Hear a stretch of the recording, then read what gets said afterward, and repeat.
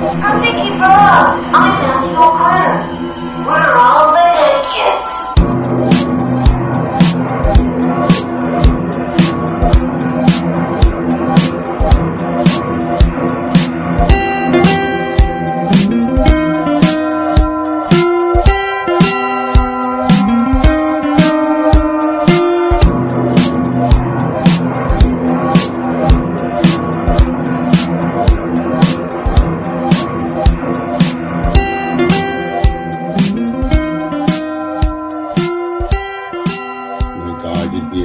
Conversations I've had with people. My FBI agent is probably like, what the hell is wrong with this kid? There's more personalities in him than I ever thought. That's true, Billy. Let's call him Sybil. But now we're working into a new episode of The Dead Kids of Derry. We're settling in.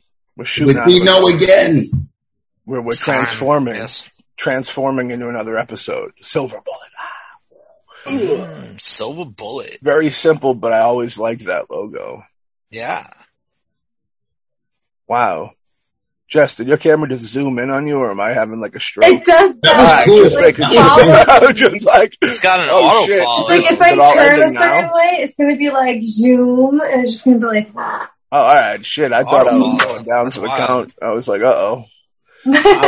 Corey Haim, speaking of going down for the count, rest in peace. Name's on the screen right now.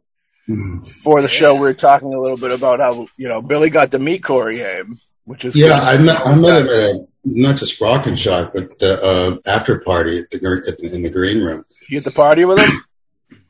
Yeah, I mean, I had a drink with him, and this was less than 6 months, unfortunately, before he passed. But no, he was nice. He was very, cordial, but, he was definitely kind of running around. And, he was hanging with another guy by the name of Corey, which I thought was interesting. But apparently, Corey was cool with the brief time that I met him at the convention and post-convention. Is it safe to say your narcotics killed Corey Haim? No, because they weren't mine. Billy keeps them pure in the fucking snow. Safe as it can be. Oh, Jesus Christ. I've always been a gigantic fan of this one, not just as a Stephen King film, but overall as one of my favorite werewolf movies of all time. I'm 100% agree. This and the book, I love the hell out of it. It is really well made. I never read the book, but I've always remembered this movie since the first time I saw it, The book, for those out there that don't know, the book's called Cycle of the Werewolf. It's a little different, as books and movies can be. It's actually a full 12 months. Like every chapter of the book is a month of the year. And it's all of these full moons and poor Marty Kozlow's quest to destroy this werewolf. And it's interesting. It's a short read. It's basically a novella. It's like 110 pages long. But it's really good. It's really good. Really good. Like, this is really good. You say Cycle of the Wolf or Cycle of the Werewolf? Cycle of the Werewolf. Mm-hmm. Cycle of the Werewolf. That is the name of the book that this is based on. This is beautifully put together. A lot of the framing is really good in this. It's right, Daniel Adius there. It's surprising. He only did one film.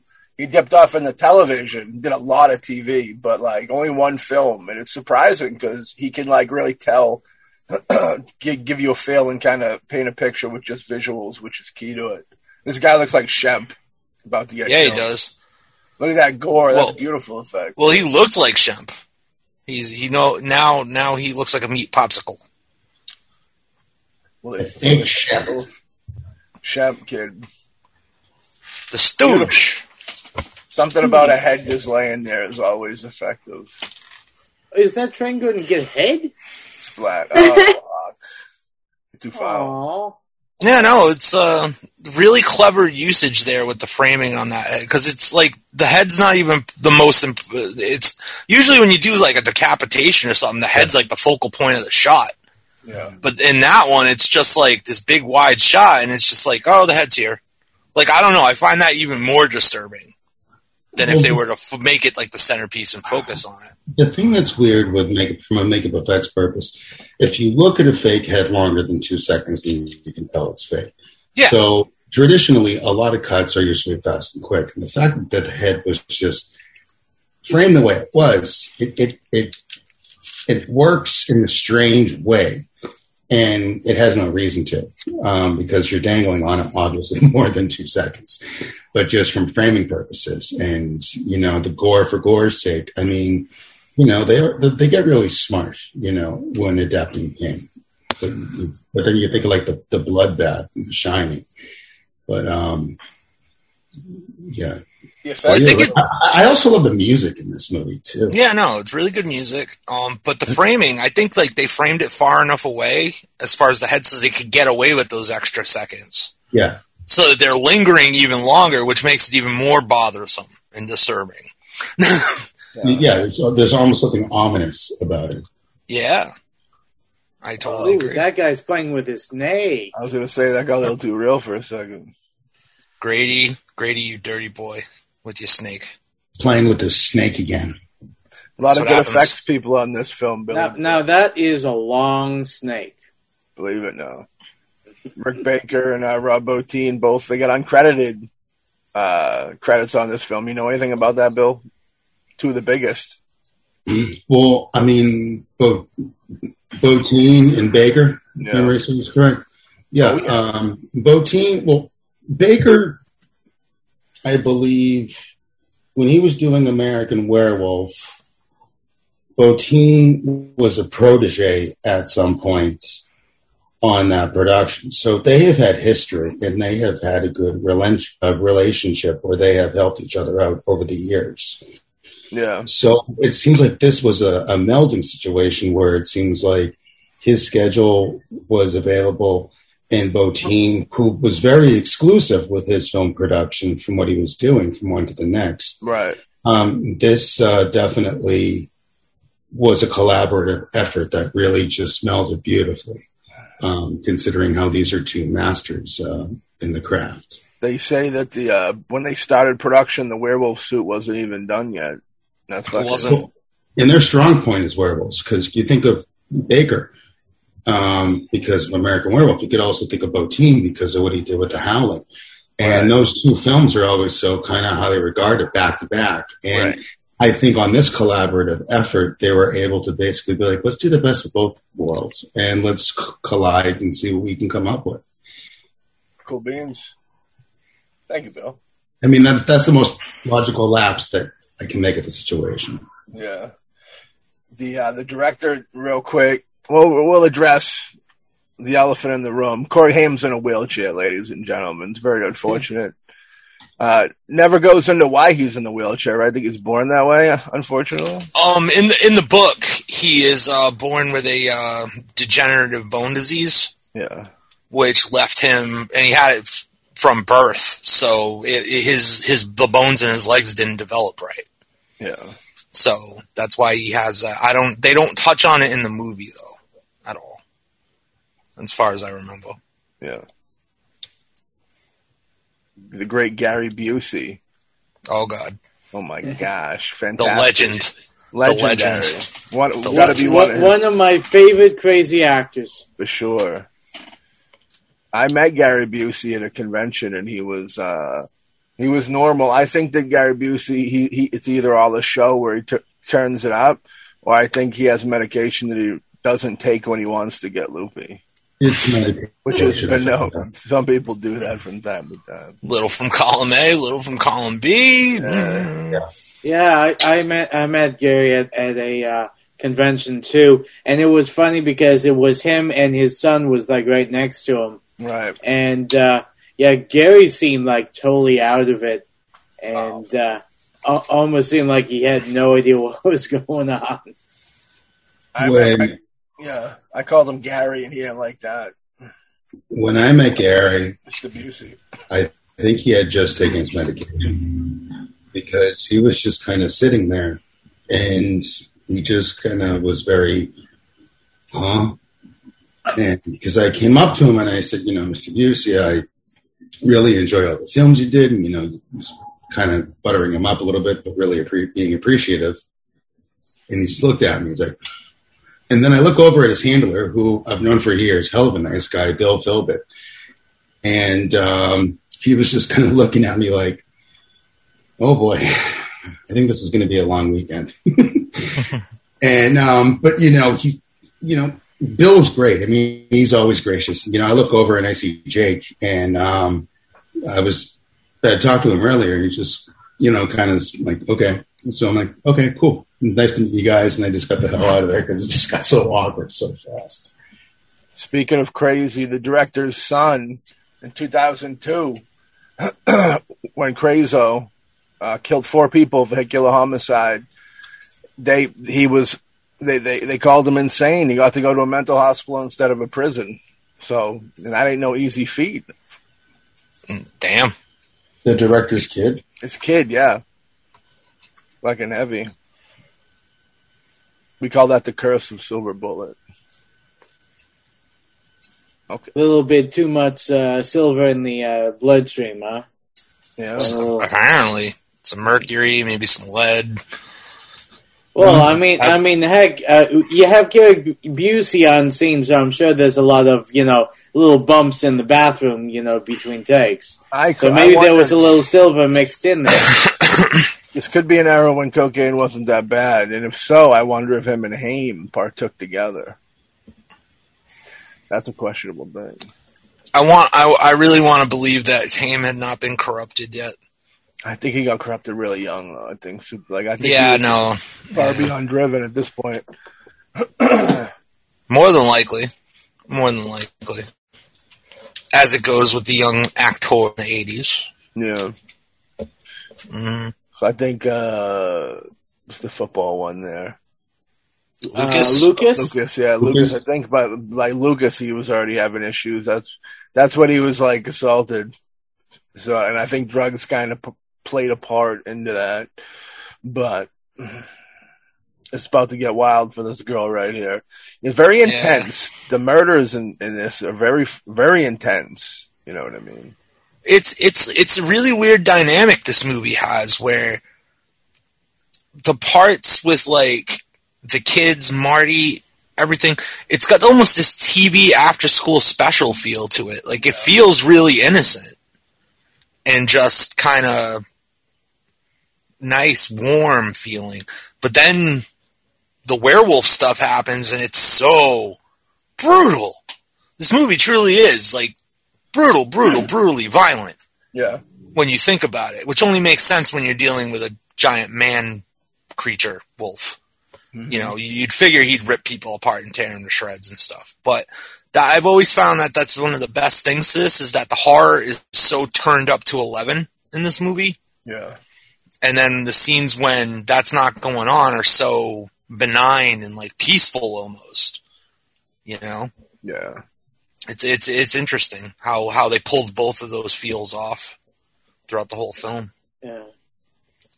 This is one of those don't have sex or get killed moments in horror films. I always loved this werewolf.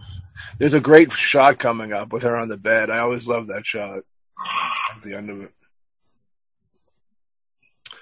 Oh, the one where the mom finds her? Yeah, and she's hanging on the bed upside down. Right this one right here. Yeah, Ooh, that's gnarly. See what I'm I saying? think I've seen that in a video once. Huh? You seen that in a video? Yeah. Too wild. Wild. Werewolves Gone Wild? Is that? Yeah, Werewolves Gone Wild, man. You gotta be careful. You throw some beads on them and they get really hairy. That's what I'm saying, man. Yeah. Have you guys seen Werewolves Hairy nips. Say it again, Billy. Have you seen Werewolves Within? It's pretty, I've been hearing I really dug it. Amazing things. I really dug it. I'm a big werewolf movie fan. Big werewolf movie fan. I probably have more werewolf films than I have pretty much anything else in my collection. So anything new that comes out with a wolf involved, I'm in.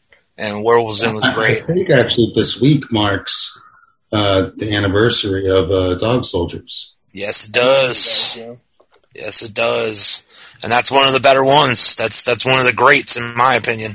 I mean, another one I love just by design so much is what Steve Johnson did with Bad Moon. With Bad Moon's fantastic. I think I love that werewolf design. And I mean, and I would say, but there are so many good. See, a werewolf design can either make or fucking break your movie, because the more time you take to make it look animalistic or the way you think it should look, and it looks great, and show it to people like it's great. But you look at something like, and don't get me wrong, I even love the bad ones, I really do. Tony Zarandos, what he did with Werewolf, Mark Williams, it didn't look that great, but it was acceptable, and I really liked it a lot, and it was a fun movie for what it's worth. But, the Werewolf itself is either going to make or break your movie, and they were so lucky to have, so many amazing, wunderkind effects artists to come up with so many amazing designs. Oh, yeah, no, totally. I fully agree with you. Look, a wheelchair race. You don't see them anymore. Yeah. I just want a Mac and Me moment so bad. I just want an explosion where he died. Hey, wait. Paul Rudd here? Are we on Conan O'Brien? Uh-oh. Come on, you guys know the reference, right? I do, Alex. I do. Okay, good. I was hoping that I wasn't just whistling Dixie there. He tortured you for decades with that. Yeah. This like really like great setup work going on here too. Like just, this movie really is masterfully done. It is. It's one of the most well put together King films. One thing I thought was interesting about the score is how it was done by Jay Chataway. Because I loved what he did with Maniac, Bill Lustig's Maniac, because that was so dark and depraved. But, in this film, it's such a different tone. And I just think it's so amazingly appropriate with what he came up with for this movie. Absolutely.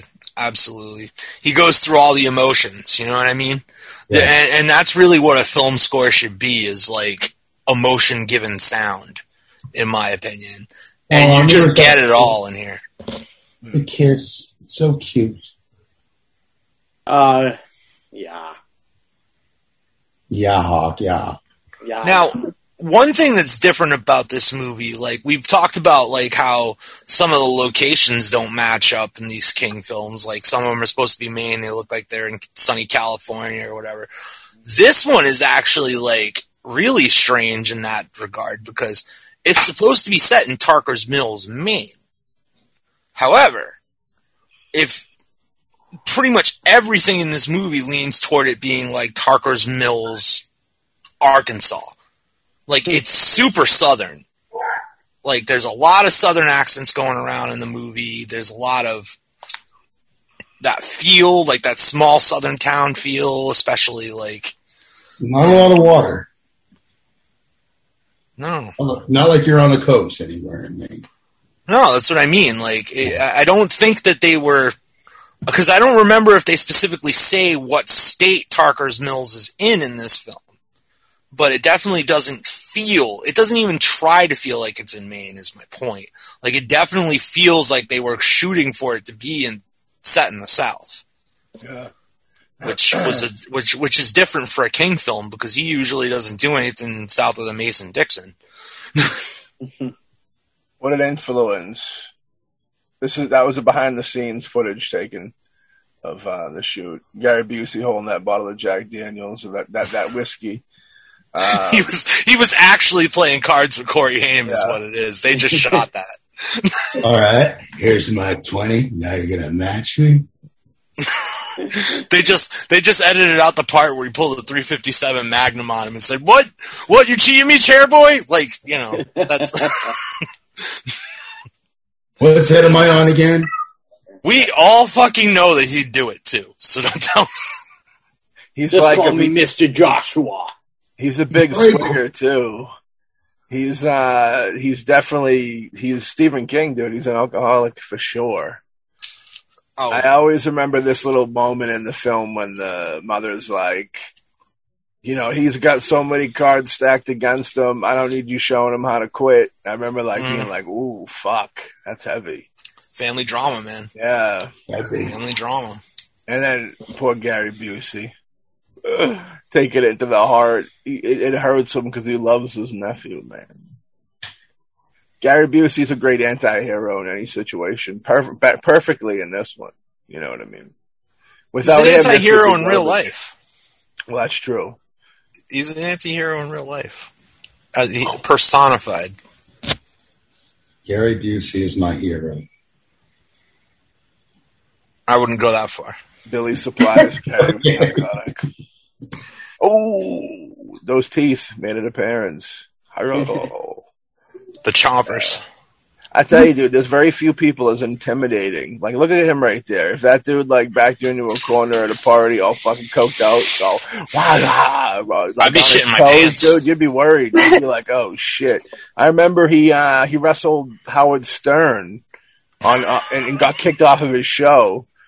Just the fact that you could say that sentence out loud is an actual Gary Busey factoid. He wrestled Howard Stern. He was going after Howard. Are you going to man up now, Howard? Are we going to throw down? Let's do it, Howard. Come on. Now you want to. Yeah. Now you want to take on Busey. Very unpredictable. I feel like he calls himself the Busey. He should. I don't know. I think he does. I've never met the man. I have a strange feeling he does. I don't know why. He's at that stage. He can. He can also wear T-shirts of himself. That's also a good thing. I'll allow that for Gary.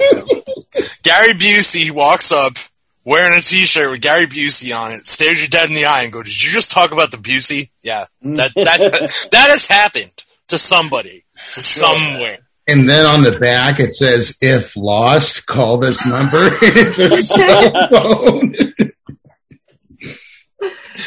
Oh man, I feel like we're punching down on the poor guy. But you're probably not wrong. You punched. We love Gary. We really do love Gary. Oh, Gary's the man, dude. He's the best Drunkle I've ever seen. Drunkle. I like how you. Drunkle. Fantastic word creation, Jesse. Drunkle. His name is Drunkle for the rest of this movie. Yay.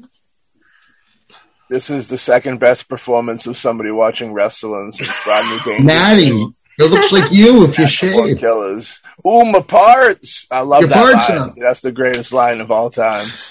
Come on, Rebel. We're going to kick some ass. We're going to kick some ass. Yeah, this guy's fucking great. You don't see real colorful, fun characters like this anymore. No, you don't. They don't put enough energy into the supporting cast like they used to. They're too darkly real, I think. He's getting drunk and he's pulling a gun out. Yeah, I love how he reaches for the gun. Yeah. It's so American. But no, Matt, I think you're touching on something really important. You're right. Like supporting cast does not have enough color anymore.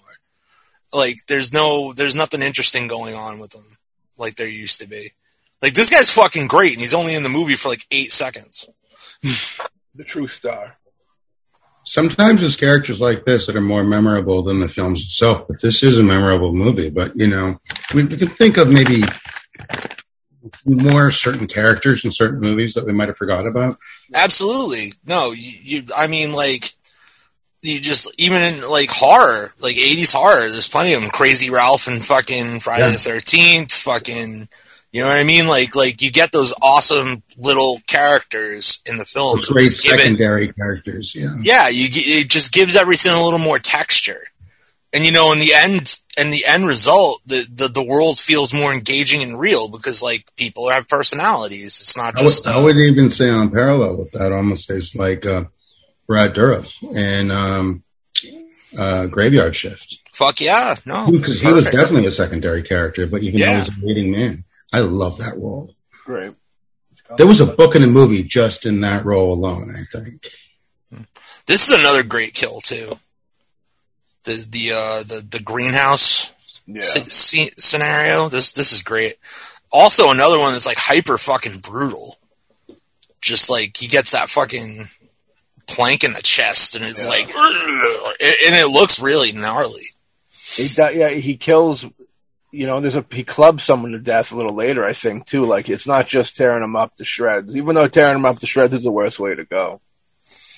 I've always found it. We'll talk about that when it happens. I got opinions about the baseball bat beating. Yeah.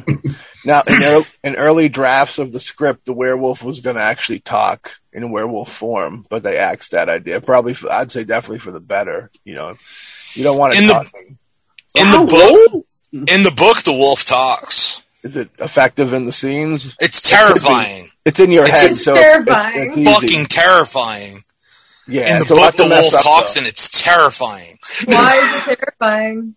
Just what it says, I assume, right? The shit that the wolf says is terrifying. If like Exorcist type or no? Like it's an animalistic creature, so just so imagine it's like roar. I think that's why it works, because the reader can see whatever is the scariest in their head. But if you were to try and put it to film with the voice, it might not go over as well. No, Jesse. It's an illusion. All right.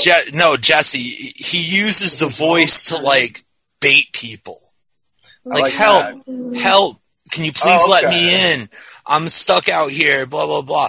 And then like the guy unlocks the door and it busts open and it's this fucking massive werewolf. Like shit like that. Like it is fucking horrifying. I love that so much. Yeah, he doesn't. The wolf's not stupid in the book at all. He's smart. It's a person, right? Oh well, yeah. It's. So you would think they keep the same mindset in a way. In Stephen King's version of the werewolf legend, they do. Obviously, they didn't do that in Silver Bullet, but in Cycle of the Werewolf, they did. And it's hyper effective. It's fucking terrifying. But I also see as a filmmaker why you would make the decision to pull that back, because that's on the written page. Like, yeah, that's scary. It is scary, but to like deliver it on screen with like the wolf speaking and stuff, like one, your budget just went up about $1 million fucking dollars because you got to make that head talk. Mm-hmm. Two, how are you going to not make that look retarded? Like, it's just not going to happen. It's all voiceover. I mean, voiceover is really the only safe way to really go about it. And a good lore scare can be effective. Now, the only lore scare that really got me when I was really young, as ridiculous as this sounds, was the first Leprechaun. When it was like, please let me out. I don't want to suffocate in here. Opens it up. For some weird reason, that voice, that lore, the voice can, if you have a good voiceover, it can sell it. But the thing is, if you're going to show it, and it doesn't look good, then of course they're going to axe it. But if the audio is good, well, like, okay, we'll just do that. We're not going to show anything, and hopefully it's suspension of disbelief that people come by the lore instead of actually showing it. Yeah. But no, I think it was a good decision on their part to not have the wolf talk, because I'm thinking of the logistics of how to make that effective and work in my head, and it's like an extra like $1.5 million on the budget. You know what I mean? Like it just, No, but you have those two, and I'm sure they could do a fair amount of research and development on them. But the thing is, if you don't have the time, you don't have the time. The thing is, if you're going to throw money at something like that, and those are the two biggest contributors, so you got to make this. It's a big scare that if you watch it more than once, you might not get that scare, but without the voice, you still can get scared by it. Now look at these towny alcoholics. This is the cop coming up on them. This is the most southern scene in the film. Yeah. Just like drunk towny Alabamans talking about their sheriff being useless and ready to commit into fisticuffs. I'm not a fan of a town where you go get drunk with your law enforcement in the town bar. I think that's trouble. That's a problem. They kill you. Because they're supposed to be at the station with their JMB laughing. I think they're highly out of their depth. Oh, this scene right here. Horrifying. This is super fucking effective. That kite. That bloody kite. That's Brady. That's the little boy. Does this dude later go on to be stepfather? Is that Anthony Quinn? Terry O'Quinn. Yeah, that's Terry O'Quinn. Yeah, Terry O'Quinn. Yeah, there you go. Yeah, they don't skimp on the blood either, which is but that bloody kite, like even though they don't show like the kill or anything like that, but just that bloody kite, man, like that's brutal. That's brutally effective. You know what I mean? Because you saw him flying the kite, so like you get the implication. Think about it, but they never show the kid in this whole thing. Yeah. Well, they were going to, but I actually watched an interview with the actor who plays his father, and they were saying they were going to show the kid, but the dummy was so bad that they just didn't know what to do because they're like, we can't show this on screen. It's fucking horrible. The father, and he basically, this scene right here, what he's doing, he's basically like, just keep the camera on me and I'll sell it. And he totally did. He totally did. He did. For sure. You feel his pain. You're like, oh man, that's tough. Yeah, Exactly. And that's one of those things with those caliber of actors. It's like they know the situation. It's like we can't show this, so I'm going to have to emote everything, and that can scare filmmakers. But in the hands of a very good actor, then they can flow with it. I think this guy is very good. Yeah. Everett McGill. I mean, I'm a big fan of the idea of, you know, show less. I know a lot of people like to show like the over the top, you know, gore or whatever, which is great and fun. But sometimes it's more effective when you see the reaction of the actors and the characters than actually seeing the mask. Sometimes that's even more terrifying. No, Alex, I actually am going to back you up on that 100%. The actual psychology of horror is the less you show, the more scared someone's going to be. The only thing that someone is ever actually psychologically, like subconsciously afraid of is the unknown. Mm-hmm. Yeah. That's it. Yeah. If you can't see it, you have to. If they can't see it, if you give them enough to implicate, like, okay, I have a bloody kite, I have a father screaming and crying. That kid got torn apart. Your mind's thinking about how that kid got torn apart without even seeing how that kid got torn apart. And it is way more scary. Oh, yeah. Way more scary. You also have elements like where it was found, where like it's almost taunting, where like it was just left in the middle of that gazebo thing. Yeah. Yeah. Where it's not in the woods, it's not completely eaten. It was almost, you know, it goes into it's almost like they clipped out a little bit of the sinister ways of it. Like you were talking about how it would do the voices, like that's very sinister. They kind of cut back on all that sinister vibe, I think, a little bit. Well, in the book, the wolf is just the Reverend Lowe Wolf, whatever. He's just evil. Right. Right? He's not doing it because he can't control himself. He's doing it because he likes it. That's the difference then, because in the movie it's more like he wishes he wasn't. I get the vibe like he wishes he wasn't, you know what I mean? Yeah. It's a more typical Wolfman scenario where the guy is the tragic monster. He doesn't want to be that. He doesn't want to be doing it. In the book, he's all about it. He enjoys it. I mean, if you're going with the old Lon Chaney Jr., Lawrence Talbot, the whole thing, I mean, like you said, that they always build up the werewolf as a curse as something he's trying to get rid of. But with this, it goes in a whole different, with, as you said, with the book, where now you're taking someone who has this curse but is reveling in it, who's enjoying what he's able to do, which is, you know, extremely terrifying within itself, because we all know that people within themselves can be evil monsters already, but you give an evil monster something to make them even more evil and more ability to cause more harm. That's truly terrifying. Well, it's almost got like the book almost has a 7 angle because, you know, I mean, I don't think there's any spoilers. This movie came out in 1985. It's Reverend Lowe is the werewolf. And in the book, he thinks he's cleansing himself of sin. Like you get a little shade of that when he's explaining himself. Like, oh, she was going to kill herself. It's a mortal sin. She'd be in hell. I was sparing her. Blah blah blah blah blah blah blah. He goes all the way into that. Like he is like committing divine retribution.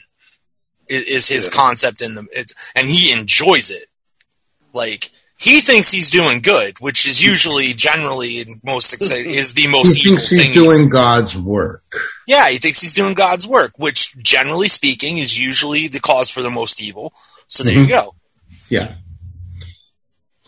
And I will have to say, as the Reverend's character, I love Everett McGill. Yeah. Oh, my God, yes. And the thing is, he probably said one line from a movie I quote all the fucking time.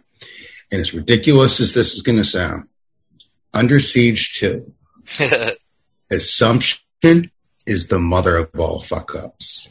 And I say that a lot because there's so much truth to that. And he's so, I mean, and I feel bad because he's not on, because I know we're talking about the character, but, I even loved him in Twin Peaks because he was Big Ed and he just kind of had multi roles on the show. It's like in the second season, a little more than the first season, but you know, just a good actor, just a good journeyman actor. That dude, the father is a great actor too. Yes, he is.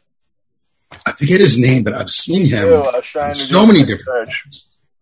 He's fucking incredibly well in this. Like the emotion, he's in it, man. He's like, he wasn't on his cell phone before this take. Was he in The Thing? He was getting into character, huh? Was he in The Thing? He looks a lot like the guy from The Thing. Possible. Yeah, I'm having a brain fart. No, because my audio clipped out last night when I tried watching this with the bonus features. That can happen.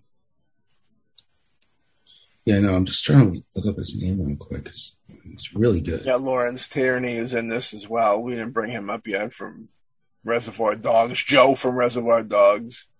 And his brother was Scott Brady. Everything, but, huh? His brother was Scott Brady, the other famous Western actor. Okay. That's one of those weird things I just remembered from Joe Dante on the commentary track to Gremlins, that those two were brothers because Scott Brady was in Gremlins. And he's like, oh yeah, his brother's Lawrence Tierney. But Lawrence Tierney was in, did you ever see Dillinger? No. It was like one of the first like really good gangster films, old school. And it was Lawrence Tierney. It's like Lawrence Tierney is Dillinger. Now the bar that they just left out of, it's called Owen's Bar. And that was called that because Stephen King had a son named Owen. Yes, he did. That wasn't for Owen Hart. He didn't die yet. Now they're going to fuck up a werewolf. Well, they just think it's a guy. There's a werewolf in every man. Careful. The animalistic primal rage. Well, there's a lot of Beast fucking within. To that. Yeah, I don't know. Like to me, this is like the true testament of a small southern town. Oh, we got a maniacal killer on the loose trying to kill us. We'll all band together and kick his ass. I mean, if that's not an allegory for a lynch mob, I don't know what is. Called Unity. Town Unity. Yeah, that worked out great for this house.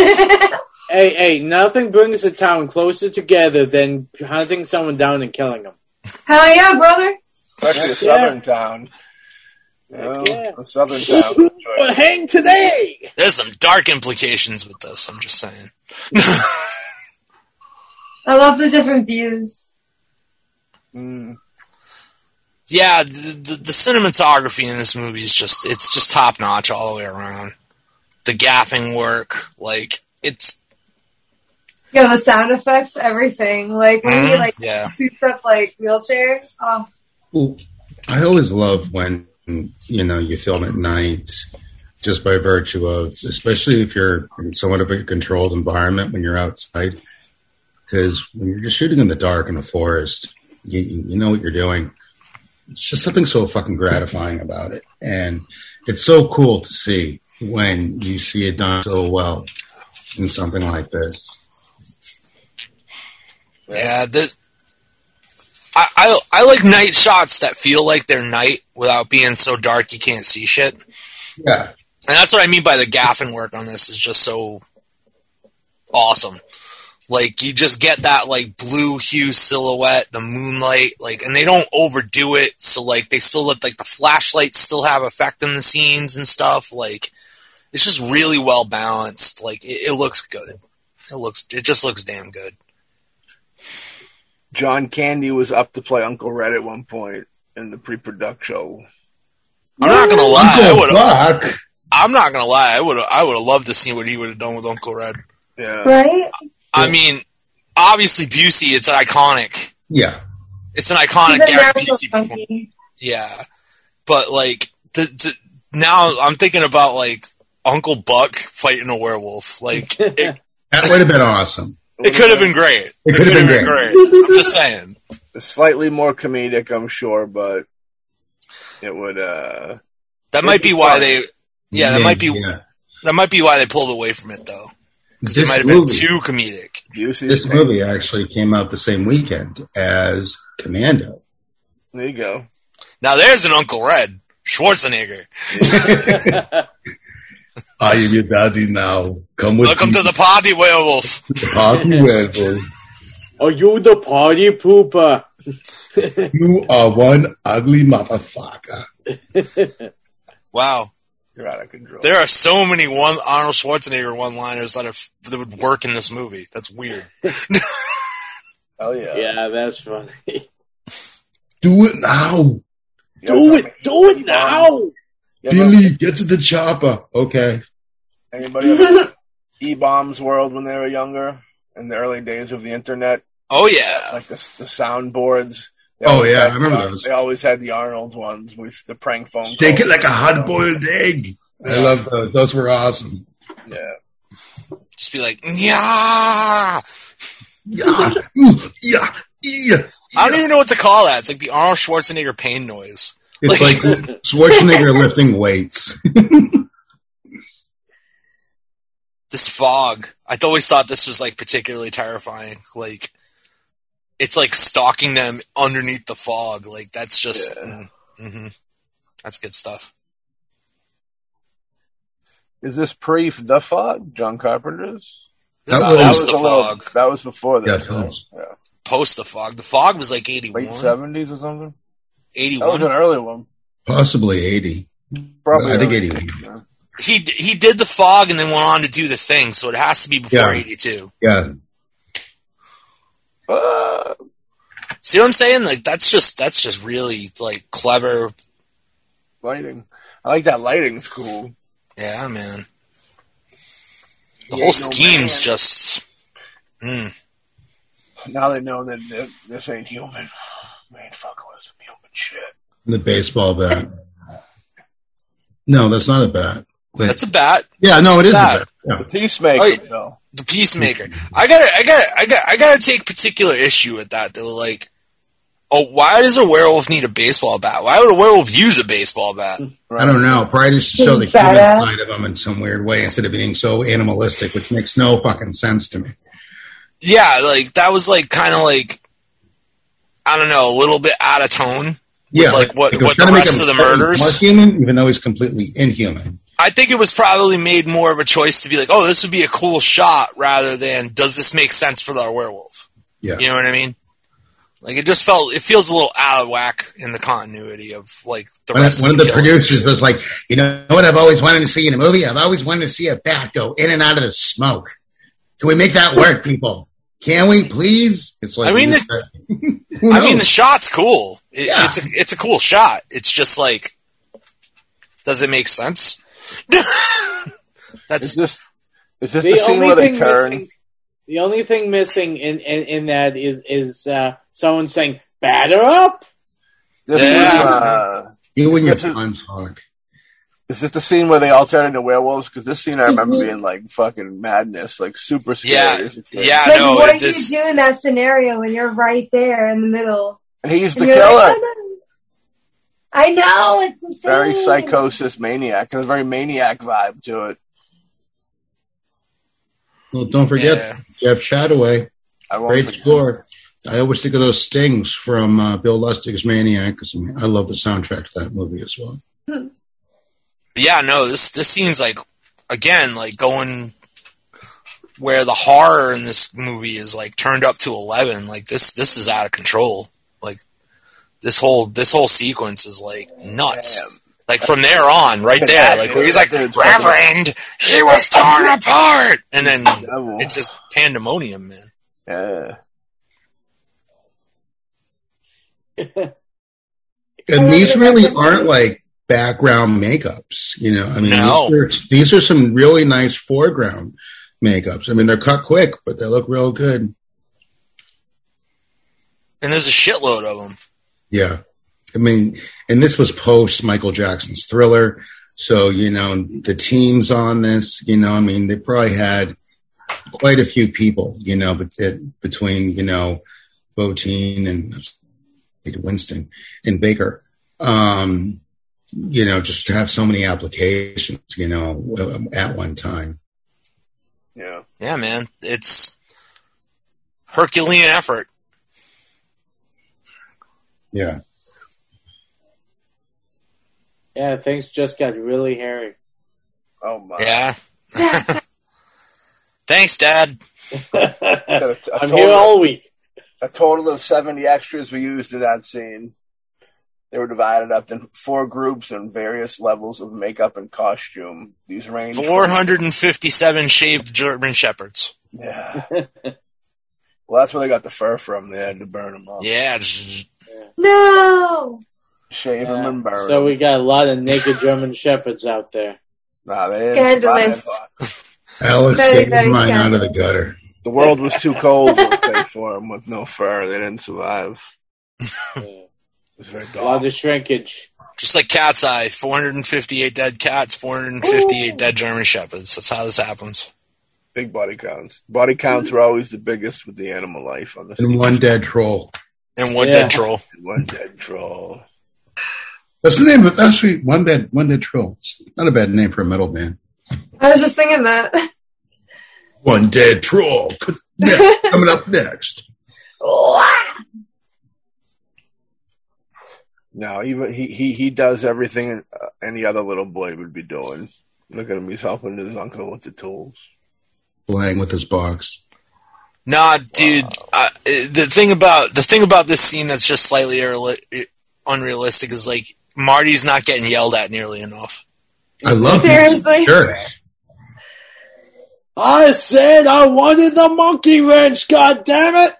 Now, No, here's- that's Wanted you, 3/8. This is 5/16. You fucking idiot. I'm going to tell you about my Hawaiian shirt. Now, I know who's going to roll around on the ground in that outfit. Nobody.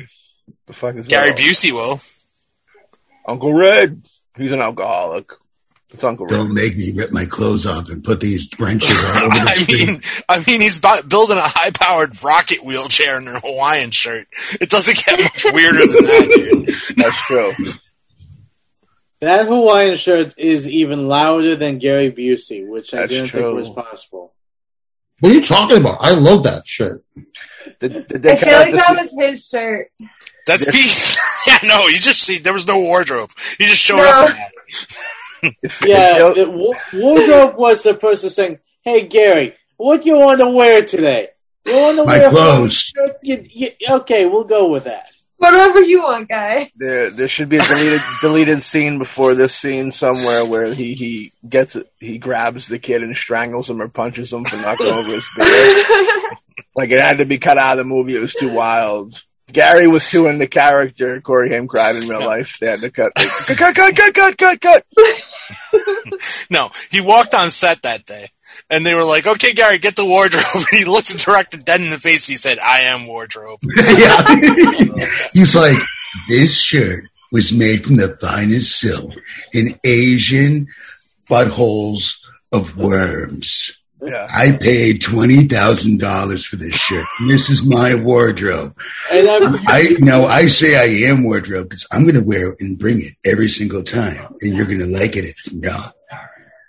Or I'm going to walk. Gary Busey is the kind of uncle that gives like a handgun to a 4-year-old for a birthday gift. You know what I mean? That's I'm mean, loaded man. before. That's mean. Seriously, he's like, this wheelchair does 0 to 60 in 3.8 seconds. Go drive it without a helmet. No big deal. He'll take you where you want to go. Wink. Yeah. We know where you want to go. And while you're out, can you make a Packies run for me?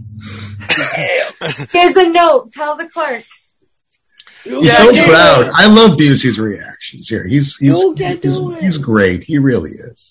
He gave the kid a fucking rocket trike. I mean, is that not the coolest gift in the world, for Christ's sakes? I mean, it's pretty fucking cool. Yeah, until he has to stop. Silver bullet. I mean, yeah, it's all well and good, but I mean, personal responsibility says 13-year-olds shouldn't have things that go that fast. Yeah. I was hoping for an Easy Rider ending on this one. He's like, the Busey is the law. Busey is the law, dude.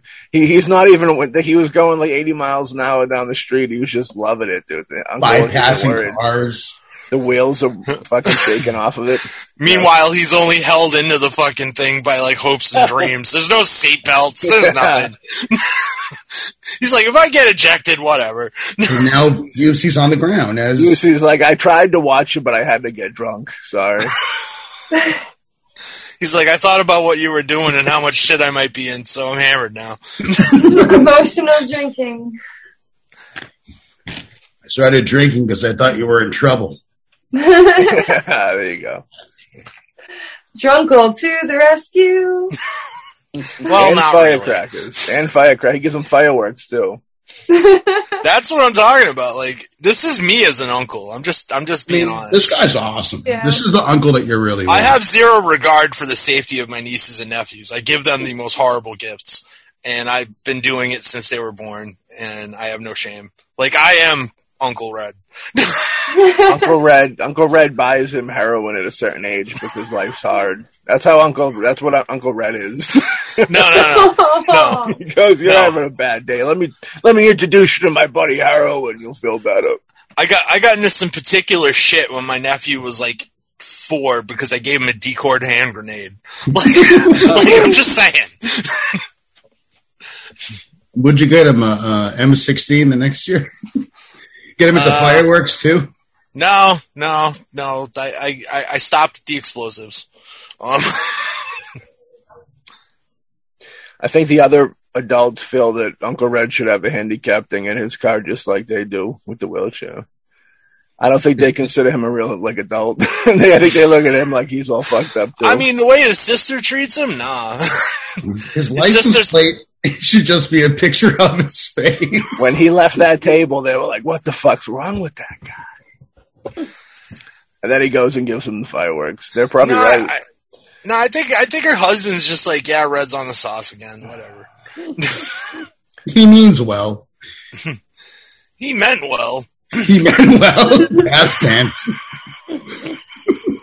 There should be nips. There should be like nips in the bottom of this firework bag. Well, it's subconscious. We don't have to show it, Maddie, because we know all about subtlety in this movie as well. He meant well, but didn't quite get there, you know.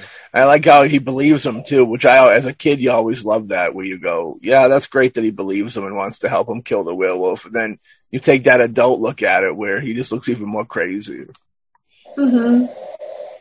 Be funny if there was like, if this is all in Uncle Red's head. This is all a drunken hallucination by Uncle Red.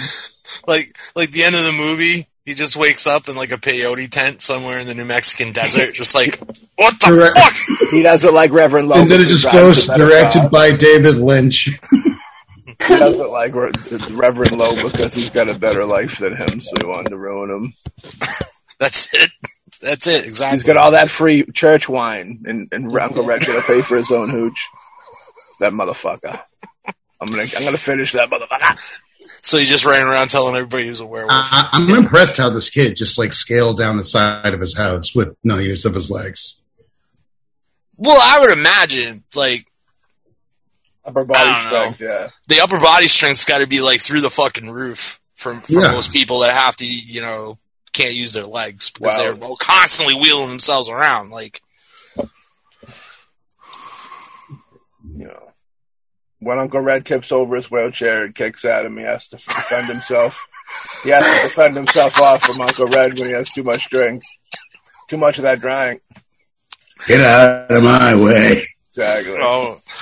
he's just looking at him with like a half-empty bottle of wild turkey, and he's like, oh, no. It's over his head. Treats him less than human. Terrible. Gary, we love you. We're sorry for sounding mean, but we do. The true story, Uncle Red put him in that wheelchair drinking and driving. Jesus Christ. I mean, think about it though. He gives him a rocket-powered wheelchair. He gives him fireworks. Is that so far out of the wheelhouse? I don't think so. I think that's what they're going for. Yeah, but apparently they still want him around. Of course, you want him around. My uncle took away my legs, but he gave me a rocket-powered wheelchair and some rockets, so he's A-okay in my book. Yeah. No, he gave him a wheelchair that does 80 miles an hour and fucking dynamite. Great. And he also gave him a fucking werewolf to battle with. I know. Oh, this is the scene, right? This is the scene. Yeah. It was on the bridge. Yeah. That was some classic action there too, with the first person view. You know? Yeah. Corey Haim was a good, really good actor for his time. Like the fear that he's about to show, I remember being really great. Yeah, he's like, oh fuck, and then he gets stuck, I think, or something like that. Mm-hmm. And he's like, oh, as it does the weird face of horror. Wait, hold on, is that you, Uncle? Drunk Uncle? Is that you? that initial Drunkle. Drunkle. You know what? If the POV was more wobbly, then I might actually think it was Drunkle. But no, like even the cinematography on that first reveal shot. When Marty first sees the wolf, like, just fucking perfect. Like his eyes and mouth widen as the camera zooms in, almost perfectly in time. Like it looks awesome, right here. Yeah. Mm-hmm. Oh, dude, like killer, just killer. Die, Wolfman! Ooh, that is such a good hit. Yeah, right in the face, in the eye. Oh, it's so good. You know, in the eye. Hated the look of the werewolf in this film. Now this is our Fulci shot, boys. Someone's getting it in the eye. Well, I mean, like if you like really like dwindle on that werewolf a little too long or pause it or something, the suit looks fucking terrible. Yeah, it's cheesy as shit. The only thing that came out good, like passable, is the face. And even then, if you like linger on it long enough, it looks like a baby bear. It doesn't look like a werewolf. Why? If you want to see a really ridiculous werewolf movie, it's one of my favorites, though. It's a Mystery Science Theater one. It's called Werewolf with Martin Sheen's brother, Joe Estevez. Joe Estevez stars in it. And it's so bad it's good. But that werewolf, Tony Zarandast actually made the film. And he went on to kind of a interesting career. But I love the good ones and the bad ones. But I mean, shit. Oh, there's definitely more bad werewolves out there than good werewolves. Oh, yeah. That's why the good werewolves stick out so much. Yeah. It's not an easy thing to pull off. No, it really isn't. I mean, I'm so painful to get through Lichen Colony. So painful. Oh God, I got a ton. Like, fantastic film, but the werewolves are just fucking horrible. Late Phases. I've heard of it. Yeah, I've heard of it. Yeah, movie's fantastic. The movie's absolutely fantastic. Like, spot on acting, amazing story. But when the werewolves get involved and you actually see them, they are the goofiest looking fucking things on the face of the planet. They're bad. They're bad. You guys ever see Full Eclipse? The werewolf cop movie? That's a good flick from like the mid-90s. I gotta check that out. It sounds familiar. Mario Van Peebles directed it. Yeah. It's really good. Saw that. It's good. Fucking Wolf Cop, man. Wolf Cop. In part 2.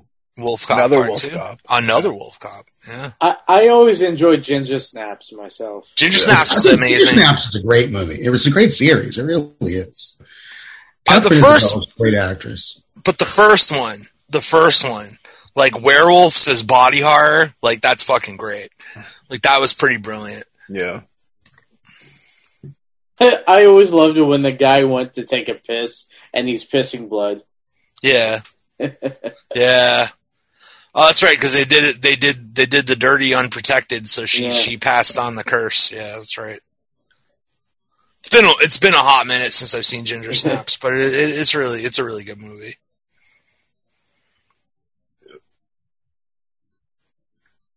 Her checking it out. They're all checking her out while she's checking them out too. I've noticed. It's very creepy. Well, they're Southern good old boys, so that doesn't surprise me in the slightest. Dirty fucking rapey little bastards. Yeah. Hey, come on. It's all good as long as they're, cousins or, relations. We're all cousins down here, baby. No, down you. Wolfen. Yeah. Oh, Wolfen's cool. I haven't seen that in so long, but because Wolfen was like, I think it was, what was it, 84 or 82 was the year of the werewolf. No, it was The Howling, American Werewolf, and Wolfen all came out like in the same year. And that really kind of started somewhat the trend of the horror comedy. And they say that Landis had, even though, he's so split with his genres. But that first American Werewolf, I think, was really kind of the start of the horror comedy as we know it. You quote me wrong on that, but that's kind of where I see more of that coming to fruition was because of the werewolf in the films. I think American Werewolf works so well for the same reasons that Silver Bullet works so well. It has two dynamics, and they play both of those dynamics perfectly. Like in Silver Bullet, it's like you've got that after-school special. Yeah. Saccharine sweet, warm, everything feels great, and then you have this unspeakable fucking gnarly horror playing off each other. In American Werewolf, when the comedy's on, it's on 100%. When the horror's on, it's on 100%. Like, they don't try to blend them too much. Like, some movies, they weave it in and out too much, and things become too funny or too scary. Yeah. It's a good frame. What are you doing, Jim? Big reveal. His hands going crazy. I'm fucking Brazilian. I talk on my hands. I thought you were doing shadow puppets. The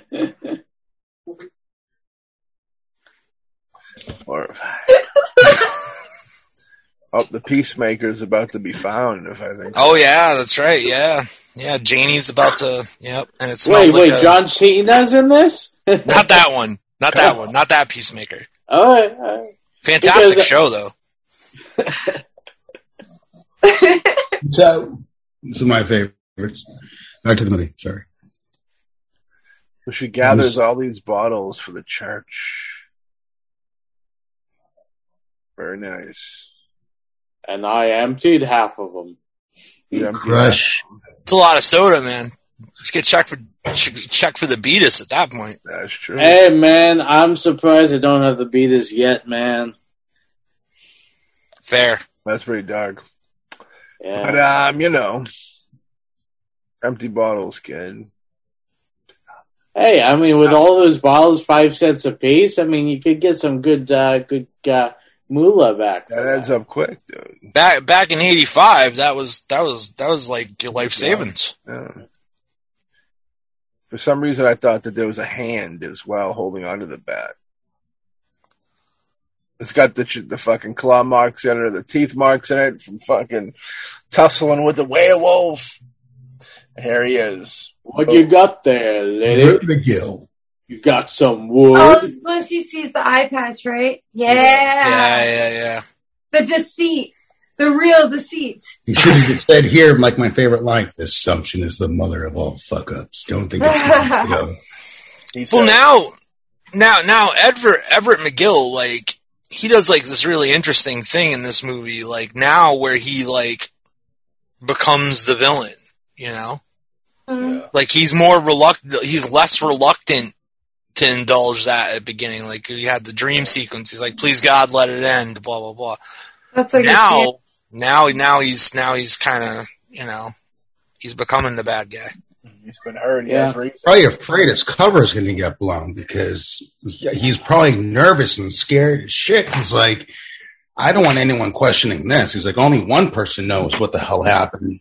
So he's probably has, I would imagine, some anxieties and nervousness about, like, I don't want anyone to find me out, or I am going to have to kill them. I think that's what that scene with all of them turning into werewolves is anxiety. You know? Exactly. Yeah. Corey Haim's going. I wonder who the werewolf could be. Let's see. I put a rocket in its eye, and the priest now walks around as a cyclops. I wonder who the werewolf is now. How could this have happened? Ralph the Butcher. Yes. What a strange coincidence. I heard Ralph the Butcher put a rocket in the Reverend's eye. Oh, It was me. Well, the Reverend was looking through a hole he shouldn't have, and he got something long, sharp, stabbed. Woo! You know, I would probably admit I was a werewolf that took a rocket in the eye before I admitted to a glory hole accident. So, you know. Yeah. Hawk, you're a sick fuck, and you're lucky that I like you. I was just looking for sinners. I didn't know what that hole was for. I like how they tell him he should kill himself. If I remember correctly, like, isn't the end of the letter like you should just kill yourself? Yeah. Yeah. The poor guy, dude. Poor guy. What harshness. We know who you are. We know what you are. Why don't you just kill yourself? I mean, maybe there is a romance with him and the Butcher. That's horrifying. This is back in a different time. And then Uncle Reg, he is too, and that's why he drinks so much. He can't be himself. The guy could have been a butcher too if he really wanted to. Maybe that's why Uncle Red's had 3 divorces. Yeah. Hey, well, you know. I mean, the thing with the Butcher, you can at least say that he knows how to handle his meat. Now Uncle Red's upset at the kid. The kid gave the Reverend the rocket. Uncle Red didn't give it to him, so now he's upset with the kid. He's jealous. This is when he hits him. This is when he punches him in the face. Fucking blasts all his teeth out. I told you not to talk to me after 3 o'clock. I told you not to talk to me unless I'm nicely buzzed. It just pulls him out of the chair, gives him a backbreaker. This girl, if Uncle Red was as bad as he is, that poor girl would have no chance. He'd be all over her like flies on shit, dude. You know what I mean? That's the vibe I'm getting. So he's a good Uncle Red. He's nice. He could be a lot worse. He could. Jacket, or else I'm gonna smack the shit out of you. He could. He could be like Uncle Touchy or something. Touchy. Uncle Touchy feeling. Drinking and driving with the kids in the car. Fucking, it's 85. Everybody drank and drove. Thinking about how we're going to kill this Reverend. I like, there's a good setup here. He looks drunk. I honestly can't remember a time before 1989 where my dad did not have a beer in the car. So, yeah. It's 85, different time. This is the cool uncle that at that age drives you there and says, "I'm not going to go in there with you, but here's the gun. I'll wait for you." But I don't think it's a good idea. But I'll be the getaway driver. Yeah. I'm not happy. He's like, I'm going to buy you a 6-pack, but I'm going to drink 3, so it's not so bad. Yeah. And it was the 80s then, so we all had one relative that told the state to go fuck themselves with this, never taking the cigarette out of their mouth. He would say, he would be like, when the 6-pack's done, I'm pulling away, so you might want to buy a 30 rack for me. Or you're going to be fucked. And when the cops come, I'm going to tell them it was you, so. You got to give me some money and some booze and some money now. He's fucking bribing. And buy me 5 $2 scratch tickets. Nobody in town sees a problem with the kid driving up a wheelchair more souped up than any car in the whole town. Well, I mean, come on. Most of the adults are like on crack cocaine. In real life, some king hillbilly would have gutted that kid and took all that shit to parts. He would have been finished. You found my moonshine distillery. No one could know. I had to kill him. I don't want to kill a kid, but I had to kill a kid. The Adam Walsh story. That's what this would have turned into. Then I gave her some cousins for Leatherface. Gas is so expensive that's in a garage now. A kid came and fucking used it. That sucks. It's very sad.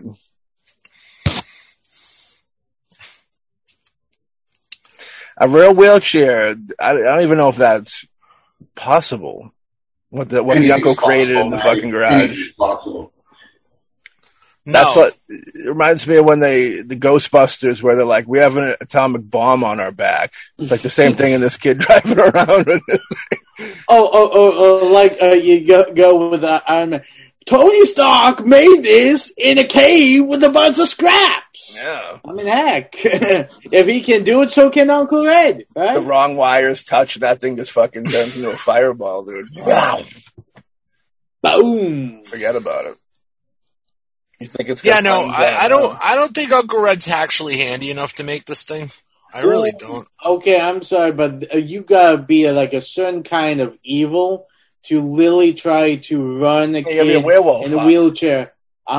You gotta be a werewolf. That's evil, kid. That's a certain. No witnesses, Hawk. Don't you get that? By any means necessary. Now, when he means necessary. When he hit that reel, the first thing he thought is, "I hope I'm not paralyzed." Then he goes, "All right, I'm good. Don't worry." Yeah, that thing is outrunning that car. Very safe. Yeah, I gotta say, this is by far one of, I think, the coolest car chases. This should be like Goonie. And it's not even a car chase. Yes, it's a car and a wheelchair chase, which I have to say, I don't think has ever been done before. That's what makes it unique. Absolutely. It didn't end this way, that's for sure. Yeah. That's the first. In real life, the wheelchair wouldn't have won. No. Yeah. See, that's the whole point of why Red souped up the wheelchair, just for the scene. See, the director was like, man, how cool would it be to have a car chasing a wheelchair and, have this cool chase scene? But, you can't do it because a wheelchair isn't that fast. Just put a rocket on it. And you're being chased by a one-eyed monster in a Dodge. He yells back, "Welcome to my world," because the guy can't move.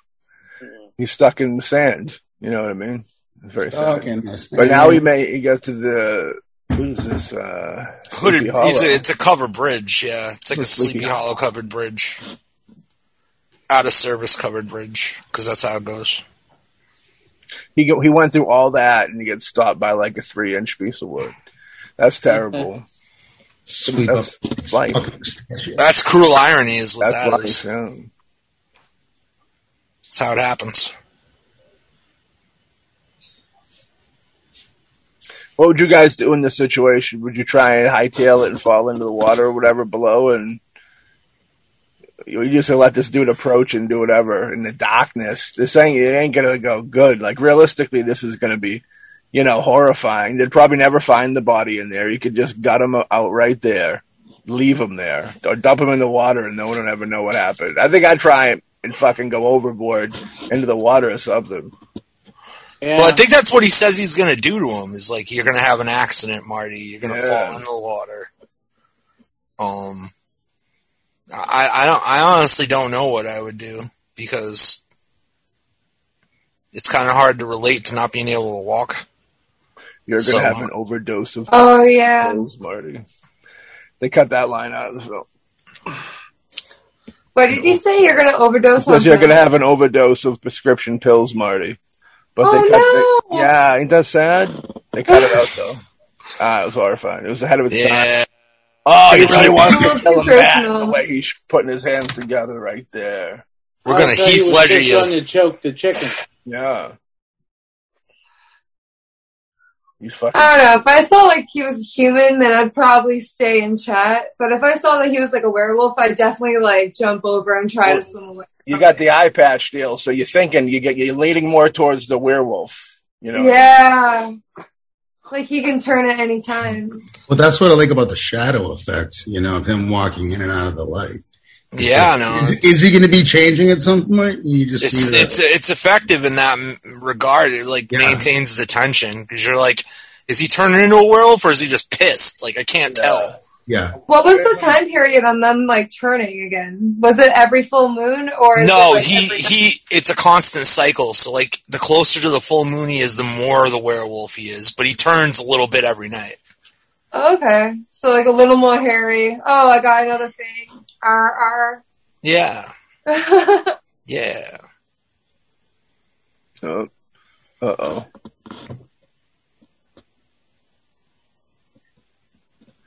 if this was real, Uncle Red would destroy that with a sledgehammer in front of him, that whole wheelchair thing, and so you fucked up. I can't give you good things. The consequences of your actions. I need to go to the tool shed. Remember when I sledgehammered your legs? And you tried to be Vin Diesel in the next Fast and Furious movie, man. I don't like that. He's trying to be Paul Walker. Ooh. That it up. Oh, he almost ended up like Paul Walker. Uncle Red's very sad that the only thing he ever finished in his life right here was his motorcycle wheelchair, and now he has to handle it. He goes, "This is awful." Oh, I thought the only thing he finished was a 6-pack. He was looking at that gas tank saying, "Can I make this into a flask? He was holding a bunch of beers. Can I put this in a big backpack and carry it around?" I could do anything. I'm Uncle Red, goddammit. I want to make some prison moonshine. Woo! I got all cleaned up to go see the sheriff. That's how it goes. He's like, Red, hey, Sheriff, I feel like I got lost. The sport coat has some fantastic elbow pads. See this back-to-back with Commando would have been awesome.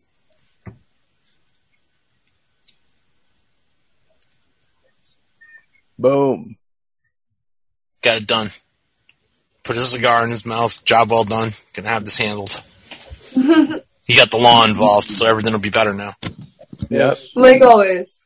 Like always. Like every time you call the cops. It always works out great. Unfortunately, since the sheriff is Terry O'Quinn, I have a fear that everyone's going to end up lost. Hey. I'm with you.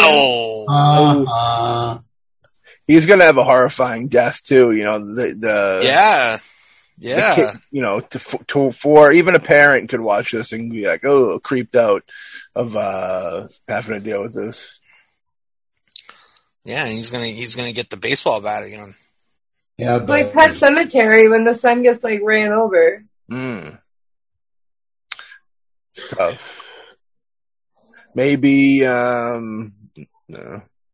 maybe Uncle Red was related to Gage, but I don't think so. They were related to the Creeds? They're not connected. Yeah, I don't think they're connected. No, they're connected now. Has Stephen King ever connected families in any of his books? Does anybody know? Oh yeah. Not from different books, not just. Oh yeah, All of his books are connected in one way. Family wise though, like following a certain family. Oh yeah, really? Yeah, like distant cousins or stuff. They'll make vague references. Yeah, I like. We're onto something. Universe, man, it all intertwines. You smoking a joint, walking around. Well, this is before Stephen King revealed that the universes were all intertwined. Yeah, but. That is but that doesn't mean that he didn't already have it all planned out. I know they talk of don't they talk about Pennywise in another one of the books? That's not sir. It. I think he pops up a lot, actually. Yeah. They don't reference him as Pennywise. They don't say Pennywise. They'll say Bob or Bob Gray, which is actually Pennywise's name. Interesting. Oh wow. But yeah, no, Pennywise pops up a lot. Jerusalem's Lot pops up a lot. Shawshank Prison is brought up a few times. Shawshank Prison is brought up quite a few times. Mr. Barlow should have served time in Shawshank. Mr. Barlow would have ate Shawshank. He would have. He could have. I would have watched that. Morgan Freeman could narrate the whole thing, and I still would have watched. Oof, they'll make it soon. Well, we already got a Salem's Lot remake coming out this year. Jeez, they're remaking everything. Yes. It's good for us. It'll be never ending. Yeah. When they stop making Stephen King movies, we have an expiration date. He's not. Well, wrong. I mean, Stephen King is still pumping out books, right? Yeah. Yeah, so, I mean, until he stops, remakes alone, reboots alone, they'll never stop making them. Yeah, but he doesn't really dip into horror anymore, as weird as that is to say.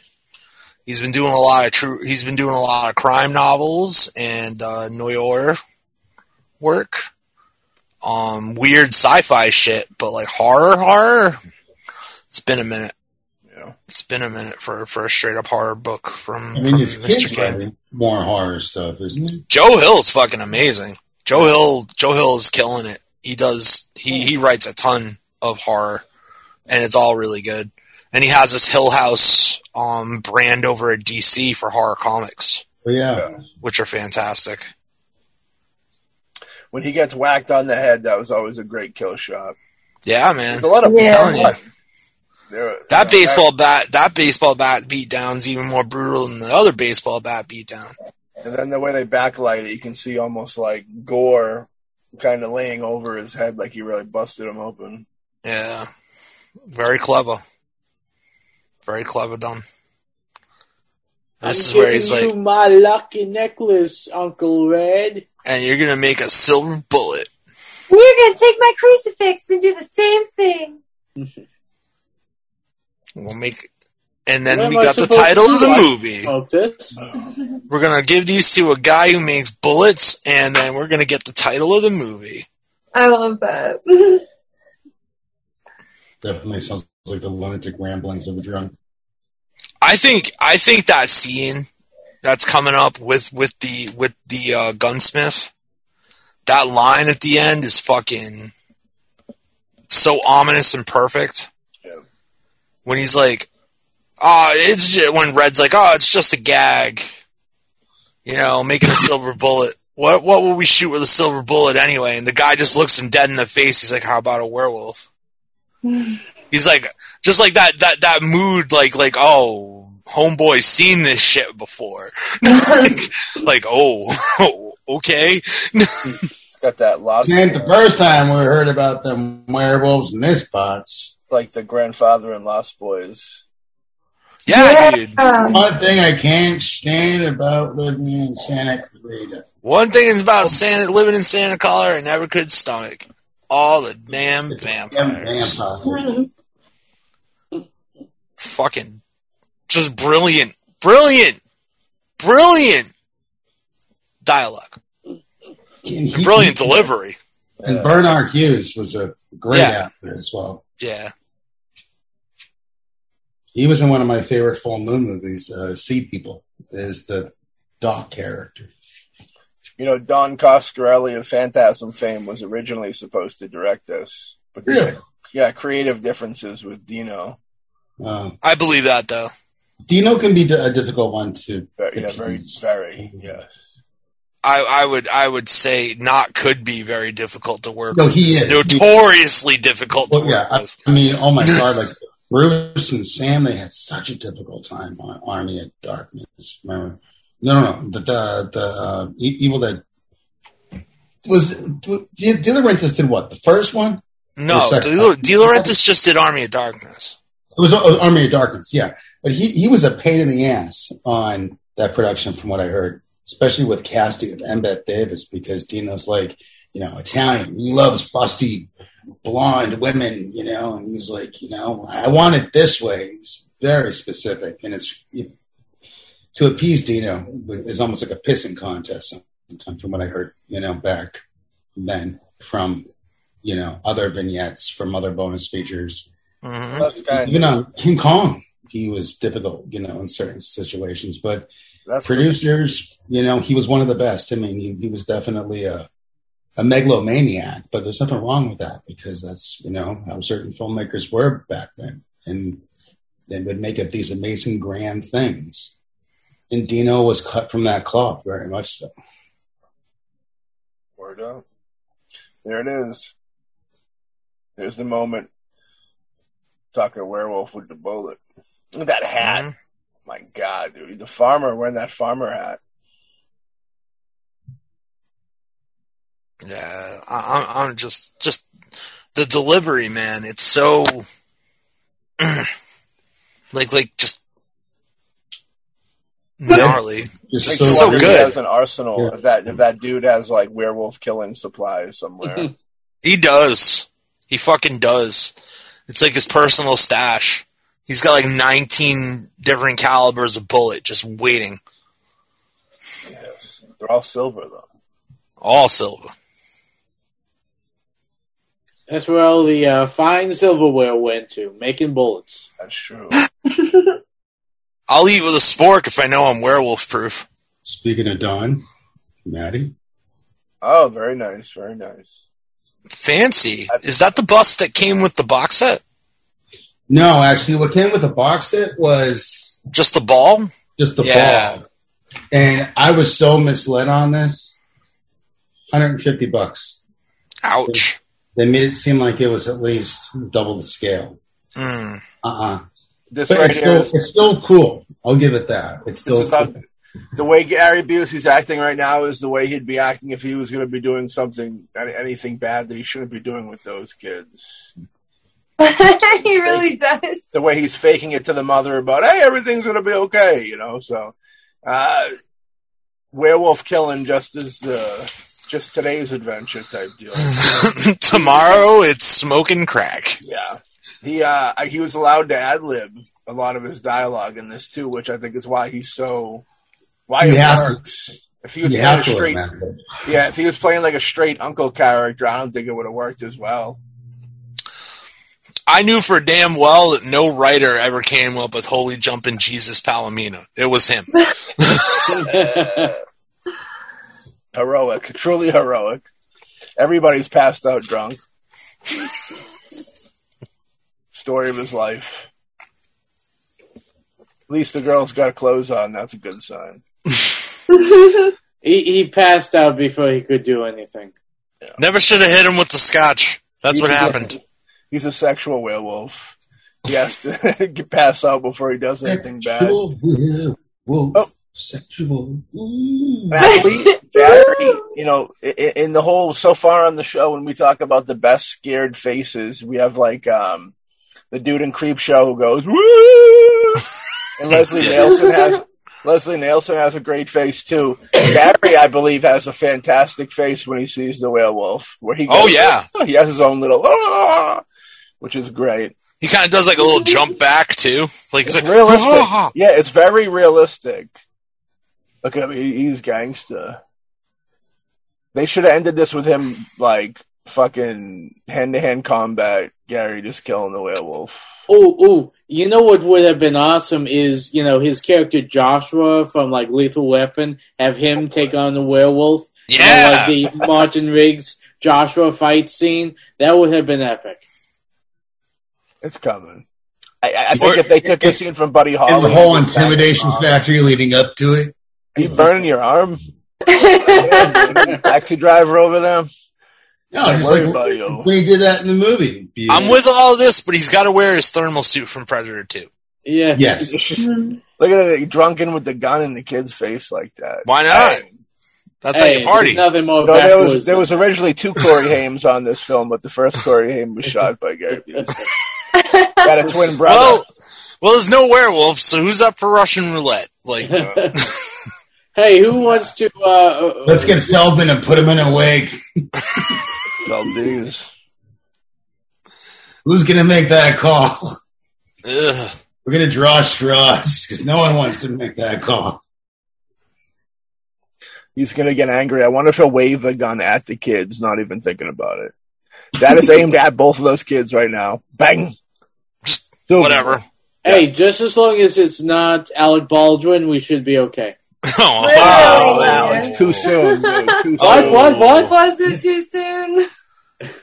It's never too soon. Never. Oh, lights went out. I'll kill Watch you. out now. Dun, dun, dun. The lights are out. Ooh. I'll light up the situation for you, Busey. That's what happens. Give you propane, Bill. Propane accessory. Gary don't He's still insisting there's no werewolf. He's still convinced there's no werewolf right now. Even though the power went out, like on cue. Imagine how bad, if this was a teenager doing this, imagine how bad he'd beat that teenager outside the house from scaring him like this. He'd probably kill him. Probably beat him to death. You made Drunkle scared! There it is! There it is! Oh, shit. I think you get another one out of him, too.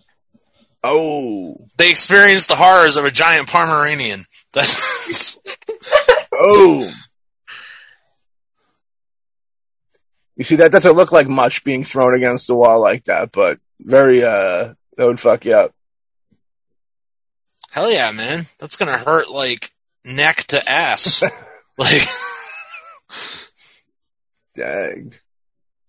Oh. They're going at it. Oh, all the fucked broken. Him up again. All the broken. Don't worry. That wasn't he got back up. What's he got? A fire poker? They should have kept showing scenes of the beer on the table, and then when the werewolf tips over the beer, and then Gary Busey fucking bites his head off. Gary Busey opens up his mouth like a werewolf and like fucking kills the werewolf. Hey, I would not be surprised. I would not be surprised if Gary Busey has silver caps in his teeth, so when he bites a werewolf, it does some real damage. Yo! Let's utilize this. My old nickname was Chompers, and I'm going to show you why. Hit him in the other eye. How's that? Like, how poetic is that? That's very poetic. That he took out both of his eyeballs. Gangster. Now, I gotta wonder, because they never touch on it in the werewolf movies, but like, because everybody already goes for the silver bullet, but like, wouldn't you imagine like a regular bullet going through that thing's eye socket and blowing its brain out the other side would kill it? You would think. You would think like a regular old bullet would take care of it too, right? But apparently not, but you would think, theoretically, now, that it would. Now, assuming that werewolves are older than firearms, what did they do before guns came along? Was it a silver sword? I think it would be silver spears. Sword, yeah. Like, anybody want to get that close to a werewolf? Because I don't. No, they didn't want to, but they had to probably. Silver spears. Like, yeah. I would be like, okay, so Mr. Gunsmith, what I would like is several silver rounds for a Barrett 50 cal anti-tank rifle. I'm going to be up here. The werewolf's going to be all the way the fuck down there, and I want to make sure that this thing doesn't just die; it explodes. That's it. I want him to die from silver poisoning, man.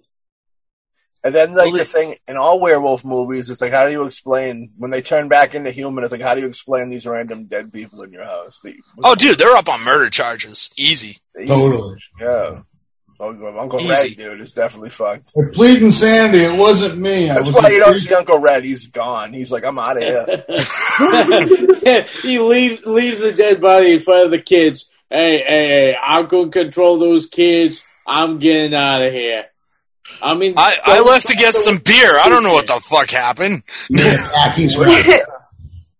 would have got him. Well, he was he pulled the trigger, and he would have got God for that. Fuck. Wow. Well, that was Silver Bullet, y'all. What'd you guys think? I still love it. Yeah. Every second of it. Yeah, I agree.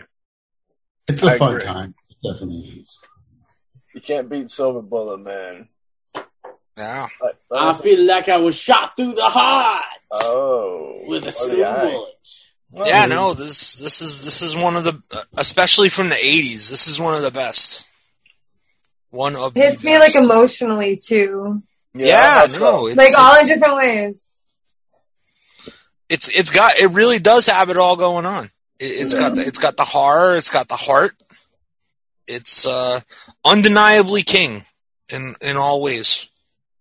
Also, if you've never done a wheelchair race, you really should. I used to do it with my father. It was fucking awesome. Wheelchair race, huh? Yeah. Did either of you have the bullet? We both did, man. You did? No, not really. Because that's the kind of wheelchair race I'm down for. Right, like, I want to do 75 miles an hour on a dirt road with no seatbelt. Like, that's where I'm at. Corey Haim is one of his crowning achievements, of course. Very sad that he passed away. You know what I mean? Very sad. It's slightly pre-Lost Boys, which is like peak Corey Haim, in my opinion. And this is also pre-Gary Busey as the Ginger Dead Man. Oh, my gosh. That's what happens when you turn into Uncle Red. You have to do the Ginger Dead Man. That's the way the fucking cookie crumbles. That's the way them's the rules, man. We don't make the rules. We just have to follow them. Yeah. So we all agree that this is one of the better films of the stable of the Stephen King films. Yeah, definitely. For sure. Yeah. I think it's fun. It's a fun ride. There's no denying that. I mean, it's definitely a fun movie. At least in the early stuff. I think as we get into the 90s and the 2000s, there's some better examples of like Pete King, but this is definitely like of the early stuff, like right when he was just about becoming a brand name all on his own, which is like the kind of the era we're in. Yeah, this is definitely some of the better stuff. It's one of my favorites. It's a fantastic movie. You know, they didn't market this film correctly. They think that's why it kind of didn't do as good, which is believable. I could see that. It never really had a great poster. You know, even DVD Later Life didn't really never had good artwork or anything like that. It's interesting that they didn't really. I don't know why they didn't market it right. It's interesting because it is a good film. I feel the same way about this movie as Night Flyer. Just, you know, the marketing just wasn't really. I could agree with that. Fully backing it. They were good films, but, you know, or even like The Howling, you know, I mean, that looked more like a slasher than a werewolf movie, but they were smart about that one. But, you know, it's the marketing of these films will just, you know, make or break you. And that's what's a real unfortunate thing, because you can make a really good movie. And if you can't convey what you're trying to get across, then you're fucked. Sorry to interject there, Maddie. I know you were trying to get a movie fact in there. I got my fun fact in, Bill. Now I can die a happy guy. Now I can go eat a silver bullet and die a happy man. Now, all's well. So that was a good episode. That was a lot of fun. Next up, Maximum Overdrive. Finally. Woo! It's all been built into this. I know Bill's time. Yes. The movie that was directed by nothing but plain cocaine. Just 99.99% pure cocaine. We're talking about cocaine that would scare Scarface. Yeah, no, we're talking about stuff that would like kill Andre the Giant. Like again, like just crazy. Yeah, like this movie's bonkers, gonzo, nuts. I can't wait. The cocaine Bill Coyne gave to Corey Haim to put him under. Oh no, it was prescription pills. Okay, and with that being said, rest in peace, Corey Haim. Bill Coyne's got a clean conscience because you got your high before you die, and that's all that matters. We'll catch everybody on the next episode of The Dead Kids of Derry. I'm Vicky Burrows. I'm Matthew O'Connor. We're all the Dead Kids.